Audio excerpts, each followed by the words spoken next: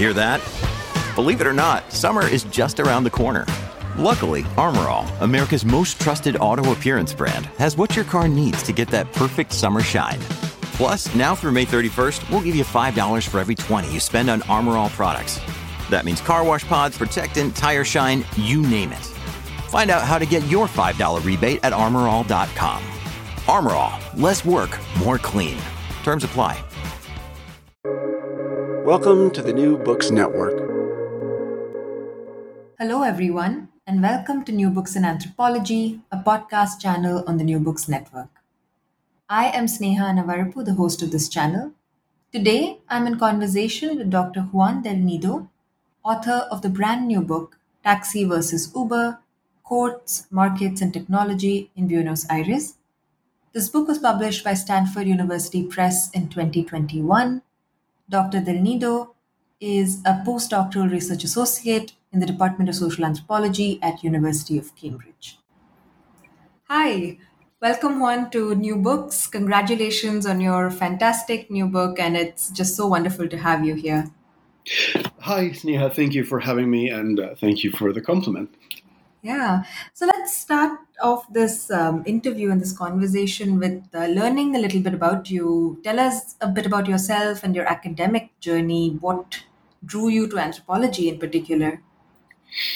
Yeah, so it was a bit of a contorted journey because I started off as an economist. My first degree was economics, which I did back in Buenos Aires, which is my hometown. And I did various things for jobs and stuff, and it got to the point where I had this curiosity, these sort of questions about social problems that economics wasn't really giving me exciting or relevant answers, or at least answers that I found relevant. So yeah, I discovered anthropology when I was 24 years old, and I did my master's, and I started off working with identity and nationalism and stuff. And then from then on, I moved on to a PhD, and then anthropology became my sort of intellectual home as a way of thinking about problems. Yeah. It's I've done a bunch of these interviews with anthropologists, but I've never actually heard a story of an economist becoming an anthropologist. So this is really interesting. Yeah, it's a bit of a strange journey. I'm also the only economist that I know that then changed to anthropology, but it was a very productive journey, I'd like to think. Yeah, I mean, if the book is symptomatic of that journey. I mean, it says a lot about your grasp, I think, on both the disciplines. That's great. So how did research for this particular book begin? What's the story behind this book? Yes, so I was quite eager to do research in Argentina, and in particular in Buenos Aires, or in the Argentina that people in Buenos Aires know. I started off working with taxi drivers, which are fascinating, as in many big cities in the world, Jakarta, London, Rio, Johannesburg, Istanbul, New York. There's this sort of iconicity, this urban excitement or urban charisma about taxi drivers, right? So I set off to study the industrial organization and, the union and how the trade was run and how they made movement happen. And halfway through my fieldwork, Uber arrived, which was, from an intellectual perspective, it was a godsend because it was, the conflict began to exist as such, right as I was studying the very industry that would come to be disrupted. And so as the conflict wore on and it was playing out on courts and on streets and social media and traditional media, I became less interested in a way, although the book is, in a way also about them, but I became less interested in Uber itself and the taxis themselves, and more interested in the conflict that was entwining them, right? In the way Buenos Aires society and a particular segment of that society was making sense of what was happening, of, political, cultural, economic, infrastructural problems, right? So I started tracing those threads and they sort of built up to a pattern, and that pattern became the book as an attempt to figure out how a particular way of reasoning, as it were, which I call post-political, developed around the conflict. Yeah, and as an ethnographer myself, that too an ethnographer in what I consider my hometown, I really cherished your thoughtful and candid discussion of your methods and your focus on what it means to do ethnography at home. So, could you take us through some of the dilemmas you thought through while doing ethnography in Argentina, and like how did your study pan out over time? It was fascinating in terms of methods and in terms of thinking about, research, something that is very close, to me. Home in a geographical sense, but also home in an intellectual sense, in a bodily sense, because the taxi industry, which is how this began, is in Buenos Aires, like in most places around the world, is a very gendered space geared towards men, and or sort of the way the ways in which they interact with each other, their organizations, the union is a very. Some of the critics refer to them as very phallocratic, to give a sense of the dimension of how marked these spaces are, right? And it was also, I am from a very middle class background, and the taxi industry, although they're not poor, or they're not necessarily quote unquote working class, because many of them lead very comfortable lives. There was this tension, this class tension between how they saw me as a sort of posh, researcher coming from the world outside of Argentina, as it were, going back to study, them, and so that was one of the main difficulties, right? Because then I had to figure out how to talk about people who were, they were also men, and my ethnographic participation in their spaces was allowed because I was a man, and they recognized me as a man, and I identified as a man and such, with the whole sort of gendered performance of being a man, right, in a place like Buenos Aires. But then, as our interactions became more complicated during, with Uber's arrival and stuff, sort of intellectual cleavage started playing out as well, because I started recognizing patterns of thinking that I knew from my time as an economist, right? And that was also, in a way, home to me. The ways of thinking, the ways of reasoning and making sense of things, of calling them same or different, as it were.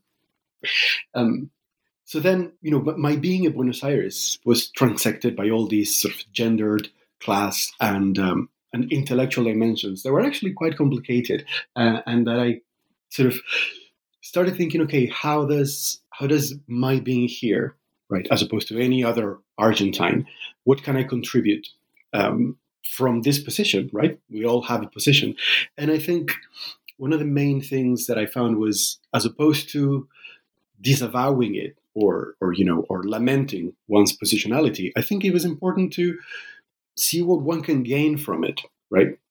And put it in a position where one can put oneself in a position where you can sort of, what can I tell others, right? What am I well placed to tell others from these positionalities that others maybe would struggle, in the ways that I would struggle to tell other stories, as it were. But it was a riveting, it was a fascinating experience, because there were a lot of tensions between sameness and difference, and forced me to think in less obvious ways about what home meant, right? Mm-hmm. Mm-hmm. Yeah, and I also really enjoyed you writing about how the drivers would they knew that you weren't a taxi driver, and like I think that acknowledgement of the difference even from their end, not just about class or gender, but also about, I guess, one's embodied knowledge of the trade. And the way you write about that, I thought was very interesting as well. So yeah, that's great. Yeah, it was pretty awesome because one of my main interlocutors, a fantastic guy, an immensely intelligent man as well. One of the first things he told me was, and I think it is in the book in the beginning, you will know a lot about the taxi industry, but you will Yeah. never be a taxi driver, right? Yeah. That's exactly the one that I was thinking of. Yeah.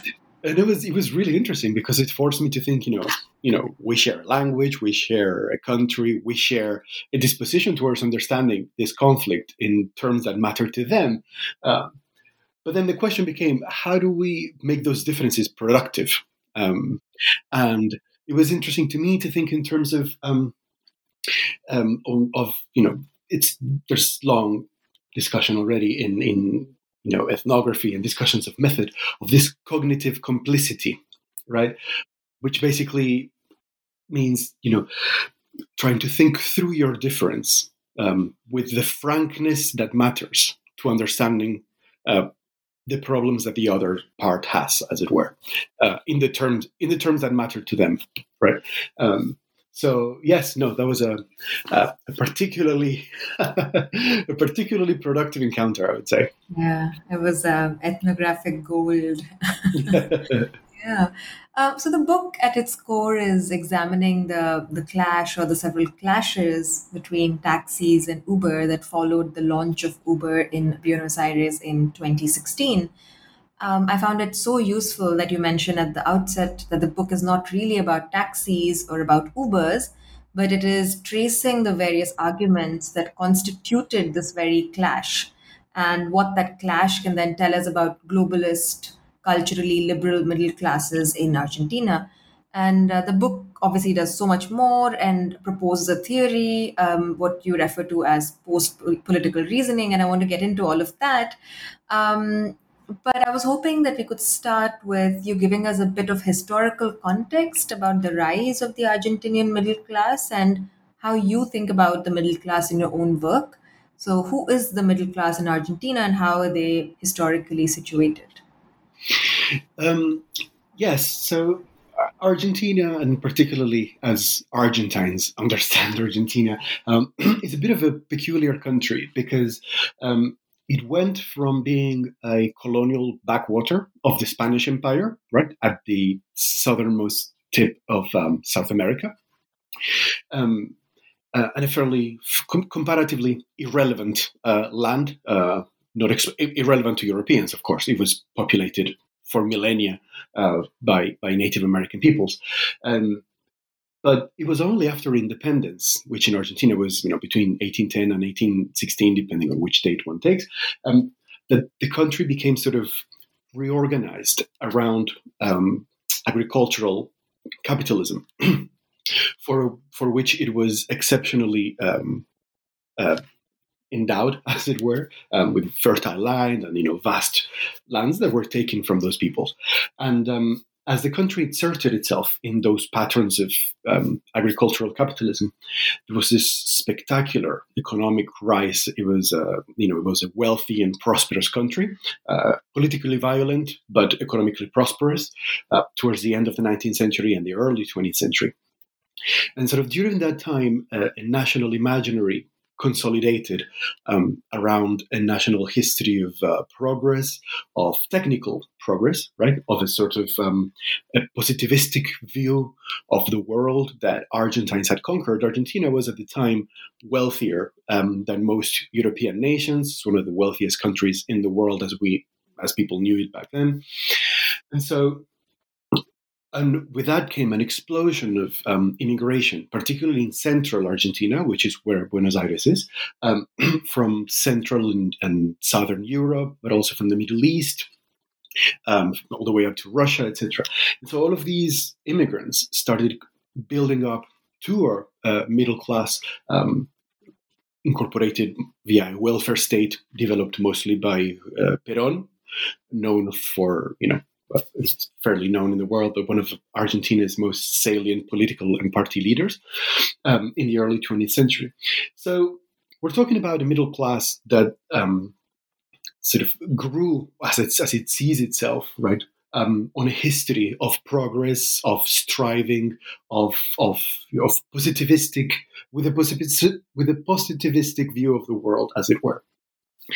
And as the 20th century unfolded, Argentina became, for reasons that are deserve a much greater exploration that we may have time for. Argentina became a politically more polarized, economically more marginal country.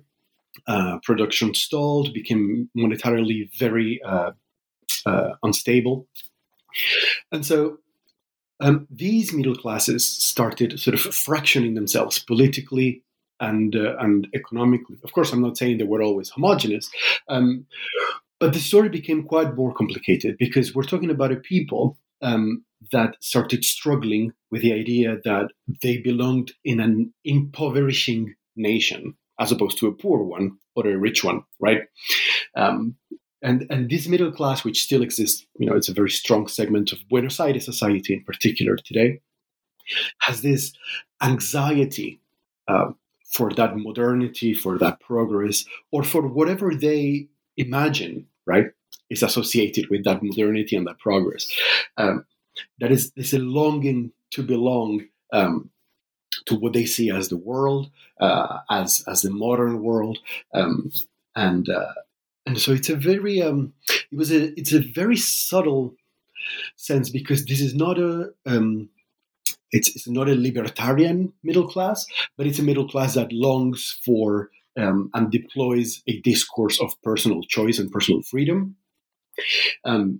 It's a superficially ecumenic class, by which I mean this is a class that defines itself as tolerant, as progressive in the contemporary sense of the term, as politically inclusive, and is quite anxious to perform that as well. Is very, or likes to think of itself as cosmopolitan and sort of attuned to what's happening in the world. So this is the middle class. This is the segment of the Buenos Aires middle class that dominated the reasoning about the Uber conflict, right? And that defined, to a great extent, how the conflict played out across all its fronts, right? On social media, at courts, and on the streets. Mm-hmm. Yeah, that was very, very helpful. Thank you. And I realize that it's actually quite difficult to squeeze like a very complex history into a podcast answer. But I think this was great. Thank you for that. So the first three chapters delve into, as you put it, what the taxi industry and transactions are like in Buenos Aires, what kinds of bodies and knowledges they are made of, and how they belonged in the common experience before Uber arrived. And the first of these chapters looks at the role of the taxi license and a murder in 2001 in making possible taxi driving as a public service. So, could you elaborate on this and tell us the story of the political drama unfolding around the seemingly benign taxi license?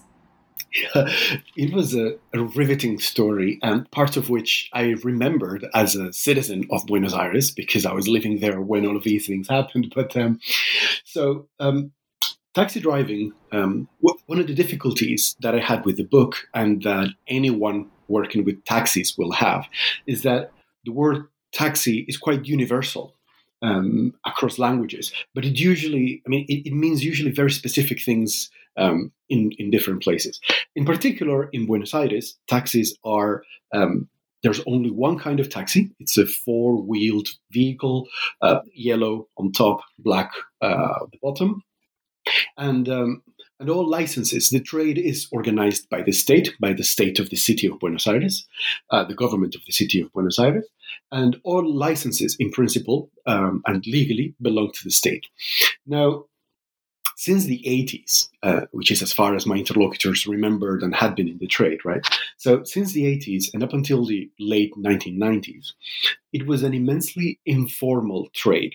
And informality in Argentina tends to take a particular form, which means that the taxis themselves were registered with the state, as was the license, but the people driving them were not.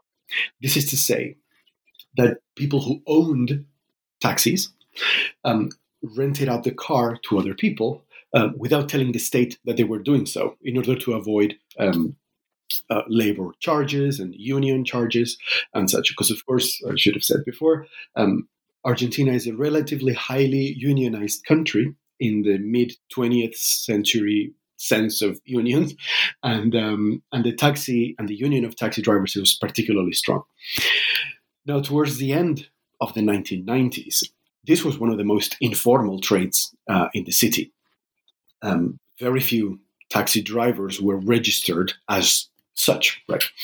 And then, so the license existed and was there, but was not doing the work that it was set up to do, which was render legal, economic, and labor relationships intelligible to the state and to passengers. In 2001, amid the general economic disintegration of Argentina, which led to the crisis that's sort of known around the world in late December 2001. So we're talking about an industry that was losing trade because people didn't have any money. Two quote-unquote fake taxi drivers, that is to say, two drivers who were not registered with the state as driving taxis, attacked two different women. One was also raped. Both of them were robbed, and one was raped. And so that already put the subject of informality in the taxi industry on the news. We're talking about 2001. And in November, the husband of a famous Argentine celebrity was murdered in the back of a taxi in the same form of informality. To rob him. It was then determined that the robbery had been at random. It just happened to be the husband of someone famous. And because he was someone so famous, the case made national headlines. And at the time, the union leader, Omar Viviani, an immensely astute, charismatic leader, grabbed this momentum, right? And so he came out and said, well, it's not acceptable that us taxi drivers are being blamed for, or uniquely, solely blamed for these crimes. There has to be a responsibility shared by those who drive the taxi and those who own the taxi. And incidentally, the union had presented a project of law requiring precisely, the end of informality in the taxi industry. And so during that summer, January, February 2002, which is of course summer in Argentina, the entire trade was reinvented by formalizing all of these labor relations. And somehow we ended up with one of the most formalized trades in what remains, in many ways, an informal city. And so this is how, because of that murder and because of the economic moment of the nation, because people were afraid of taking taxis, but also they didn't even have any money to take taxis, this union leader managed to craft a political economy for his trade, ironically, by making the license do what it always was supposed to do, which was link bodies to each other and to the state and render transport legible to the eyes of the public and of the state. And that's how the taxi industry came to be, as we know it today in Buenos Aires. Yeah. And, following, I guess, a thread of perhaps unintended consequences, the second chapter demonstrates so lucidly and provocatively how a road accident in 2013 enabled the rendering of the taxi driver body as a social problem. And you title this chapter An Intractable Question, which says a lot about the point that you're trying to make in the chapter about how a variety of social actors are trying to answer a question or solve a problem that has no real answer or solution. So what does tailing the various argumentations following this road accident in 2013 tell us about the politics of knowledge production in Buenos Aires? I think it was a particularly apt example, as you say, to think about exactly as you put it, about the politics of knowledge. So in 2013, a young woman was out on the streets. She was going to cash a check, and in central Buenos Aires, in one of the main avenues, and a rogue taxi was suddenly out of control, crashed several vehicles on its way down one of the main avenues in Buenos Aires, and hurt several pedestrians and killed this woman. She was in her early 20s. Leonela Noble was her name. And so this was, it was quite dramatic because it was all very, it was all cinematic, the entire accident.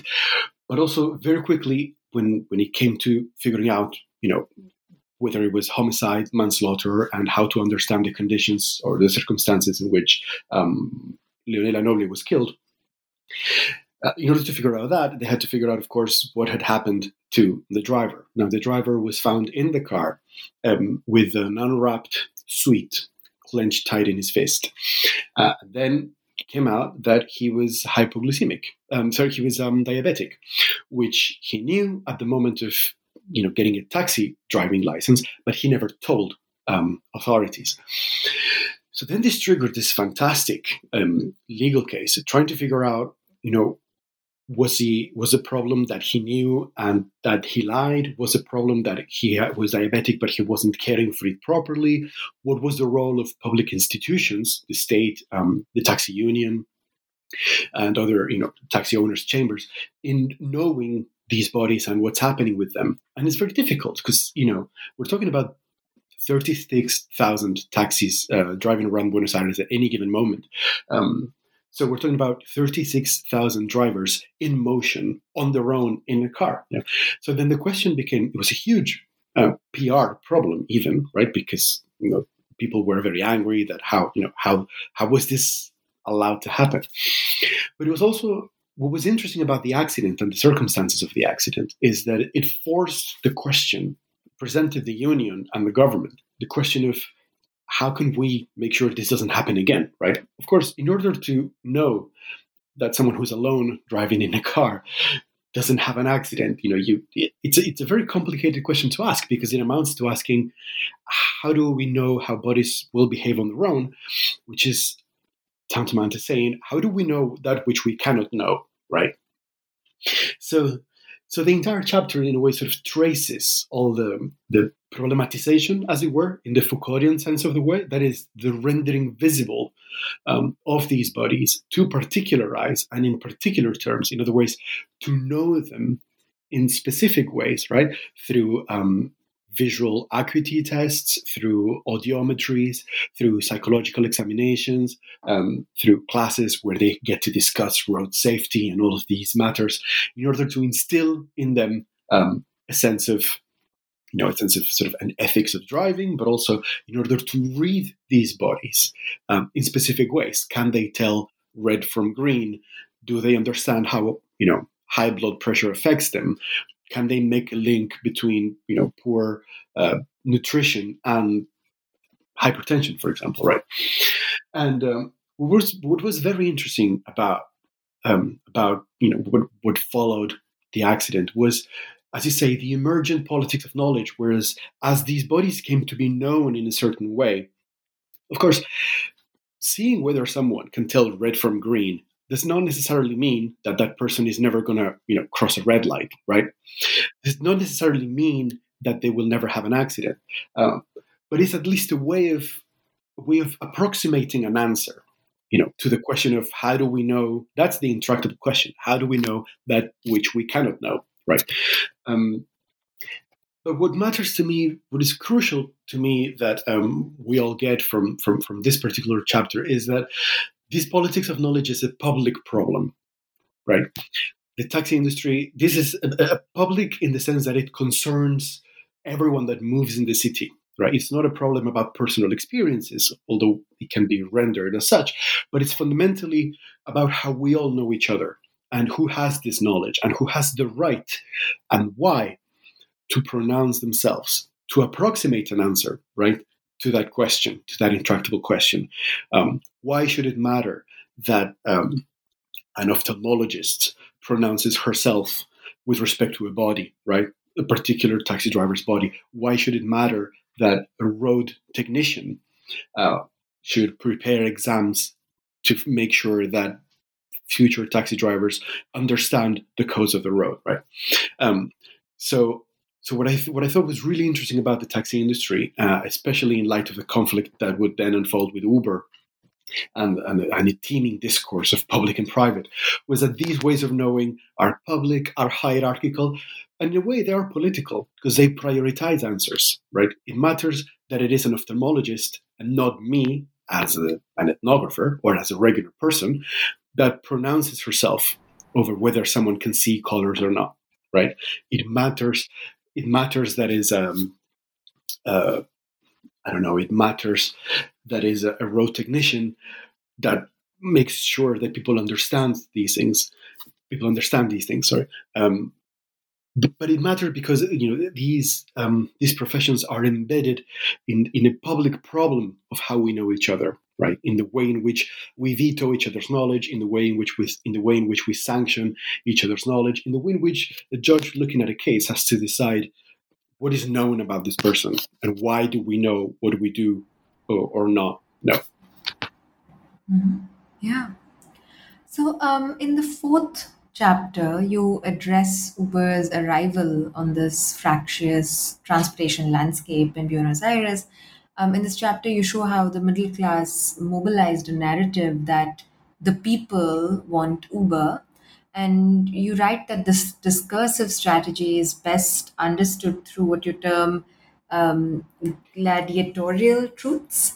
So, how are you conceptualizing this fascinating phrase, and what do these truths do to public discourse in Buenos Aires? Could you give us a few examples, perhaps?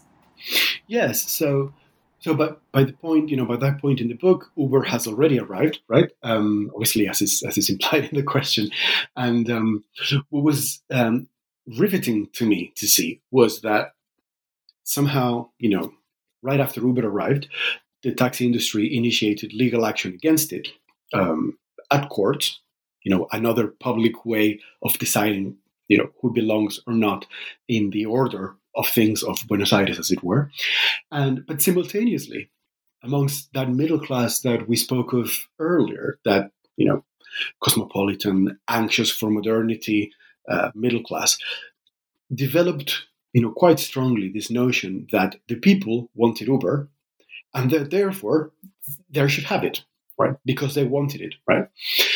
And what struck me there was the immense traction that in late capitalism around the world, an argument based on what the people want has, right? And that's where I started thinking, how is this working? And it reminded me a lot of those stories about gladiators when they're fighting, and then at the end of the fight, Caesar has to either thumbs up or thumbs down depending on what the people say, and that's the end of it, right? So that's where I developed this notion of a gladiatorial truth, which is, in a nutshell, is a truth claim, right? A claim to the stakes, based on the moral legitimacy of what the people want, quote unquote, right? Because I think what's really interesting to capture here is that whenever this notion of the people want this or that, or the people think that, or the people feel that as a collective, whenever that's evoked, which is happening daily, right? Anytime you open the news, you see it everywhere. What's interesting to me is there's this notion sort of evokes a transfer, sort of a translocation of a problem that was political, right? How does Uber belong in the order of things of Buenos Aires in this case? It transforms it into a moral problem, because in this day and age, the people have come to be the site of what feels like this mystical moral legitimacy that it's increasingly difficult to argue against, right? Regardless of the context. It's a rhetorical drive that trumps parties, that trumps institutions, that trumps experts of any kind, regardless of how we feel about the particular claim that's being put forward, right? It evokes a sort of a a raw legitimacy based on consumers' choice, based on, the people know what they want and know what is right for them, which is a very, which one of the core tenets of neoclassical economics, nowadays known mostly as neoliberalism, right? And I found it fascinating, and I was particularly struck and a little concerned by how difficult it is to effectively argue against it, right? Because, amongst academics in our seminars, in our books, we can all say, this should not be, this is a more complex issue, this should be dealt with carefully, or, there are many layers that one can't simply understand like that. But once in public discourse, right, once someone evokes what the people want or what the people feel, whether through polls or, in my case, through the sheer excitement on the streets, it becomes quite difficult to effectively argue against it, right? It becomes difficult to repoliticize the problem, right? So the main argument here, and I think my main concern with gladiatorial truths, is that they turn political problems based on, on our human capacity to disagree, right? They turn them into moral problems, where disagreement is not so simple, in a nutshell. Yeah, thank you. So could you tell us a little bit about how Uber was pitching itself as it launched, and how that may have fueled or shaped middle class responses to its arrival? Yeah, so in many ways, the company acted as it acted in many other parts of the world. It launched its services and left the legal conversation for later. But one of the main messages that they played on in their Buenos Aires launch was, the whole the empowerment, as they do in other places, the drive when you want, get a car when you want. It's about freedom of choice. And it's about your ability to be entrepreneurial, which was a discourse that was, of course, leveraged in other parts of the world. They also, however, which was a very compelling argument in Buenos Aires, they launched this sustained campaign, particularly through mass media, but also through social media. Insisting on, Uber works everywhere in the world. Uber is now working in 400 cities around the world. It's connecting people all over. And in a place like Buenos Aires, we're talking about the wealthy capital of a peripheral country. That argument that something works, everywhere else in the world, even if it's not strictly, true, because Uber wasn't in every single country, but of course it was working in many places. But an argument that takes that shape is immensely persuasive when received by people who are anxious to belong to that modernity. And it's persuasive in and of itself, regardless of its truth value, right? So that was one of the most interesting drivers. And another one that was quite particular to Buenos Aires is that, to my knowledge, the Buenos Aires version of the Uber conflict, as opposed to the Uber conflicts that happened elsewhere, took a particular form because the judge told the company they should interrupt its business and that Uber transactions should be blocked, and the company refused to cooperate. So that turned what was, a complex problem of, what kinds of relations are we seeing here, into something that came quite close to contempt of court in a way.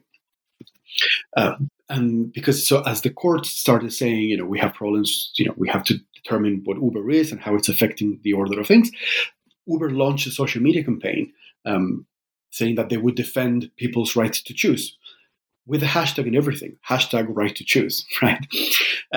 So we're talking, again, that right to choose is a moral right. It's not necessarily a political right.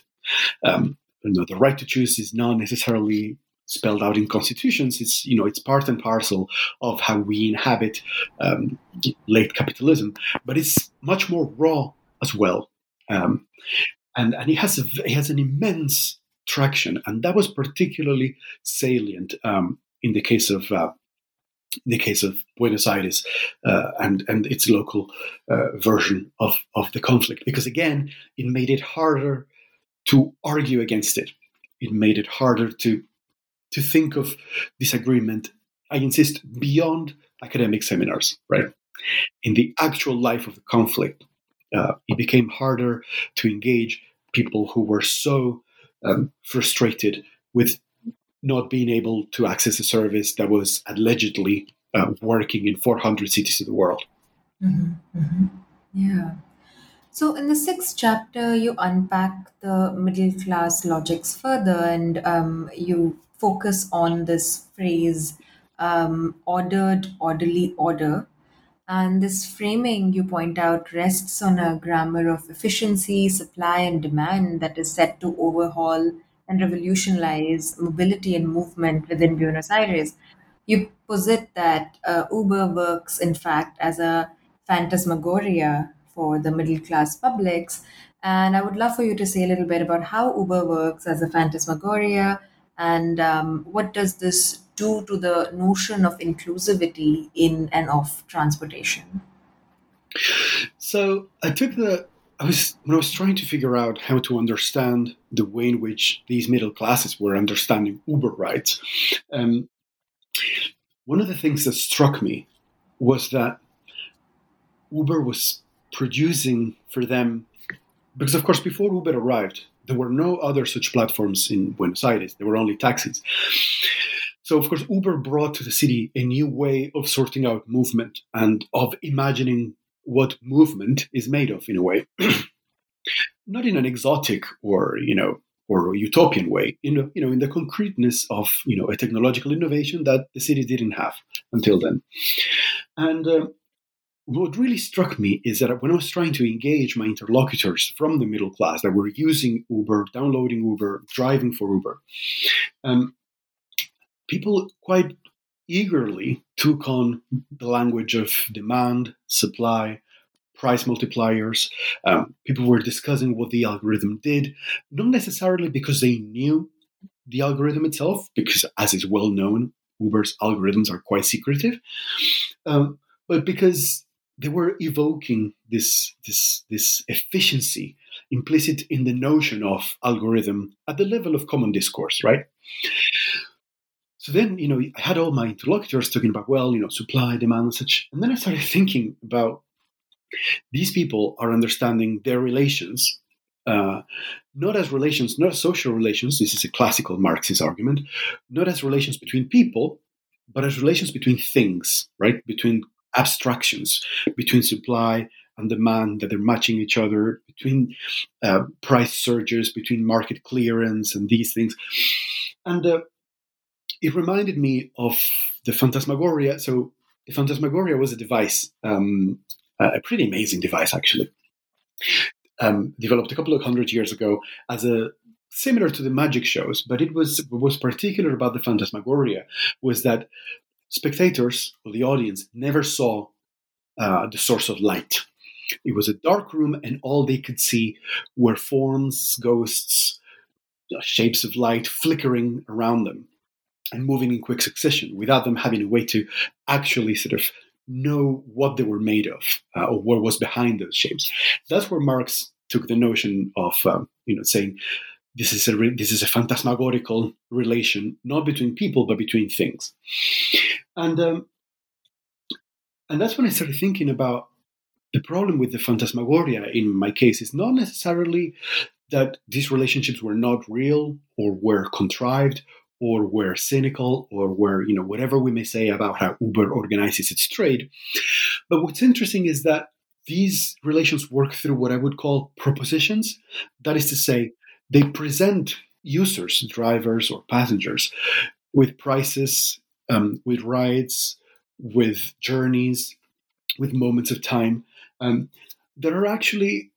can manage a language of efficiency without being verifiable, right? Because when you're interacting with the platform, you can't really know if that's an optimal journey or if that is a quote unquote market price. You either take the price or you don't take the price, right? You ride or you wait or you take something else, right? So it creates a sort of order made of all these phantoms that actually it stops mattering whether these phantoms are actually quote unquote real or if they're fake. But what starts mattering is that people start thinking in the terms of the phantasmagoria. In other words, one of the most salient examples were the cars that Uber shows on its screen, when you're a passenger and it shows cars around you. And so this fieldwork was conducted in 2016, and already Alex Rosenblatt, one of the main researchers or earliest researchers of platforms, and in particular Uber, had argued that many of these cars were not real. They were not actually cars that were out there, but they were, ghost cars. And so I asked one of my interlocutors, are these cars real? But the problem is that people don't care if they're real, right?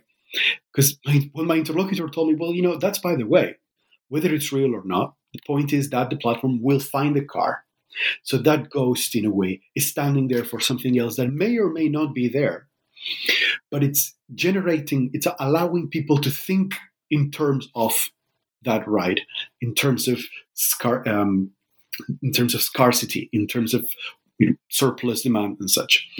And what was interesting about that phantasmagoria is that in principle it can include anyone, because there's no reason why, the barriers of entry, back to the point of inclusivity, it can include anyone as a driver, it can include anyone or virtually anyone as a passenger, and every single experience counts, right?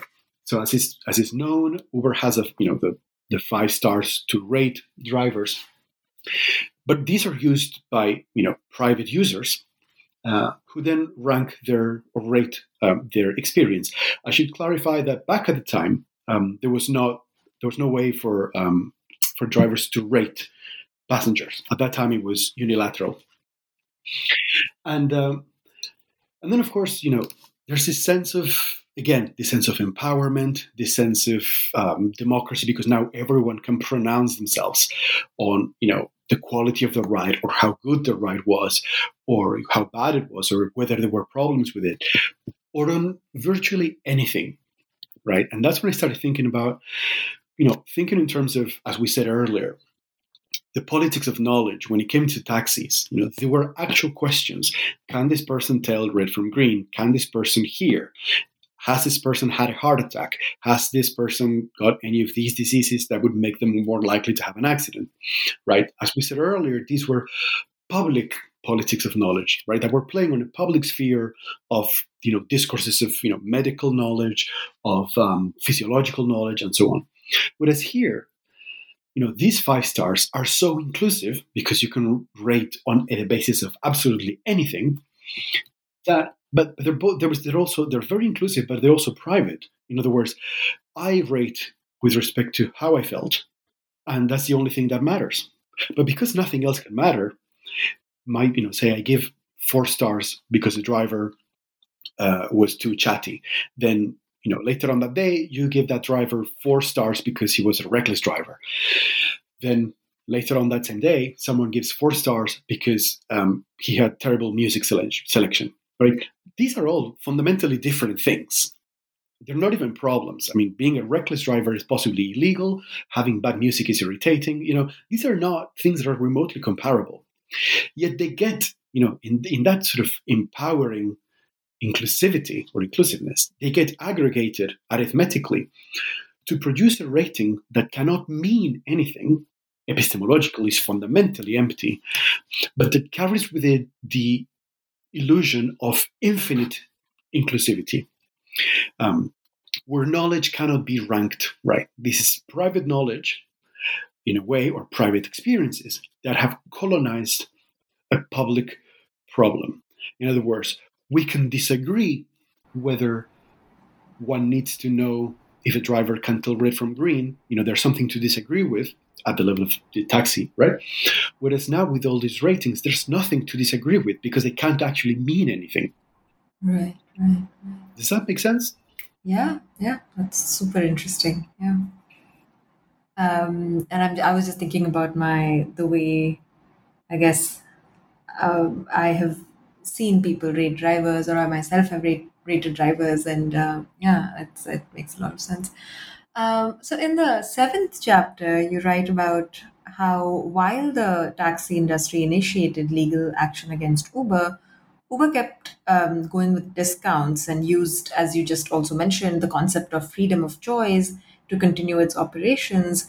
But you do delve into how the legal system sought to regulate Uber. So, what were the sorts of legal regulations that were attempted, and what were the predominant consequences of legal action? So it was a tricky problem from the outset because Uber arrived when it decided it was a good time to arrive, and the justice found out that they had not sought any particular permit. They had not sought a permit to trade. Period. They had not sought permission to trade as providers of transportation.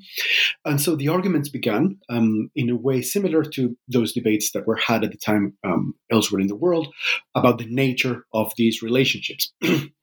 That is to say, is this an innovation, therefore something that is beyond the remit of laws that exist and that are based on previous cases?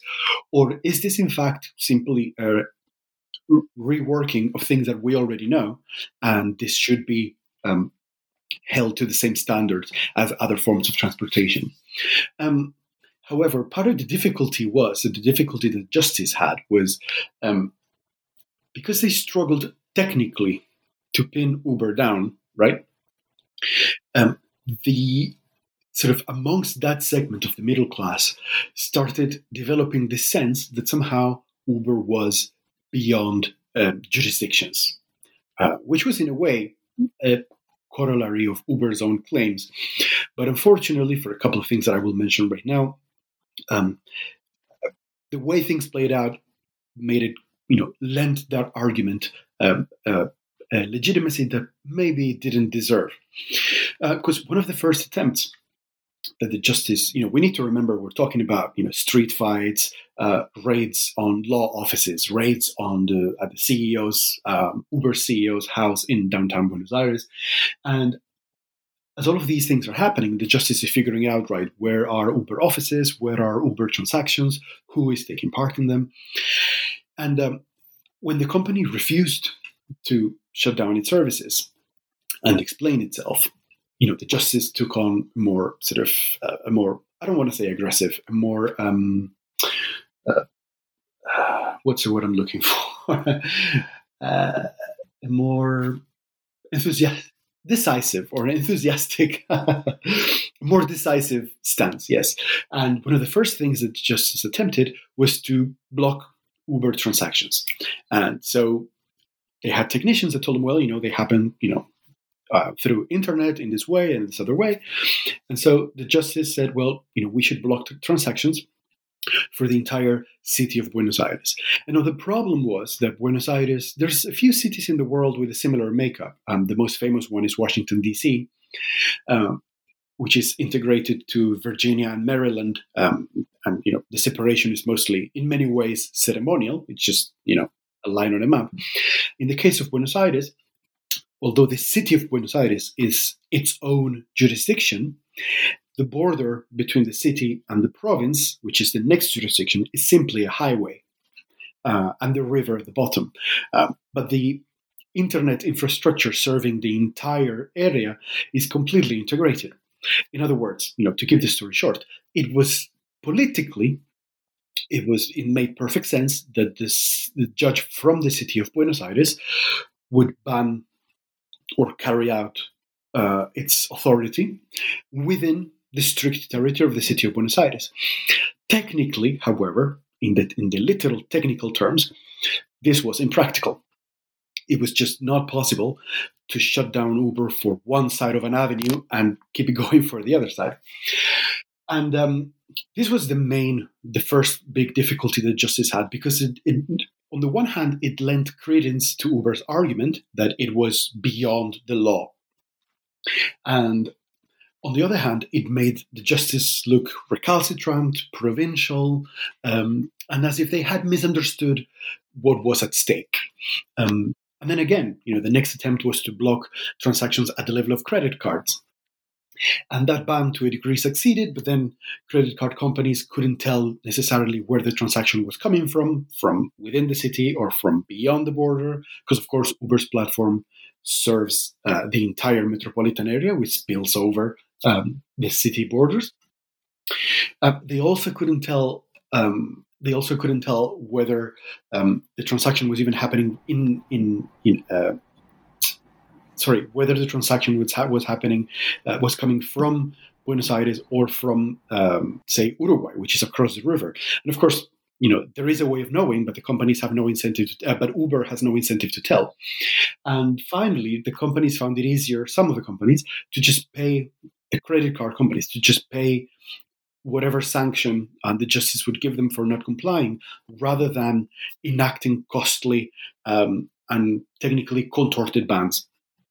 And so this rhetoric of being beyond the law gained more and more traction and made it harder to politicize the company's presence, because it kept, in a way, quote unquote, winning the popular argument by being so hard to get rid of it, right?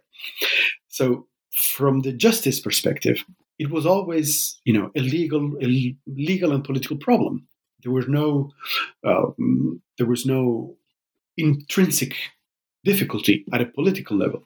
However, the technical difficulties in effectively stopping Uber transactions made it very hard for one to challenge the notion that Uber was beyond the things that it was effectively superseding. Yeah, thank you. I mean, that I think was very comprehensive, and really, I think the book is such an fantastic example of like pulling together different, I guess, perspectives on the same, the clash, but like really each chapter kind of drawing or pulling at a different thread, and I think that's what I loved about the book, and I'm very deeply inspired for my own book to really try and bring out all these different sides to the story as effectively as you did. But I've taken up a lot of your time already, and this has been such a great conversation, and I've like relived the book as you've been speaking. But I would not want to let you go without asking you what you're working on right now and what can we hope to read by you in the nearish future. Right now, I'm working on behavioral economists. In other words, this may be already known by the audiences, but is this branch of economics that's combining psychological insights, sociological insights, neurosciences, and other sort of sciences to try to figure out how people actually act in particular contexts. And this is being used in governmental levels, particularly in the UK, and particularly during the last 2 years, so during the pandemic years, to try to nudge people to take certain decisions, to the extent that these people are known as the nudge unit. So at the moment, I'm working on, again, always with a foot on the economic side of things, trying to understand how this version of economics is shaping public policy and shaping how we understand relationships between citizens and the state, relationships between citizens and companies, between companies and the state, and so on and so forth. Very, very interesting. That sounds like a wonderful new project. Well, thank you, Juan, for taking time out to chat with me today. I really look forward to reading more of your work and more of this newer work. And congratulations again on this fantastic book.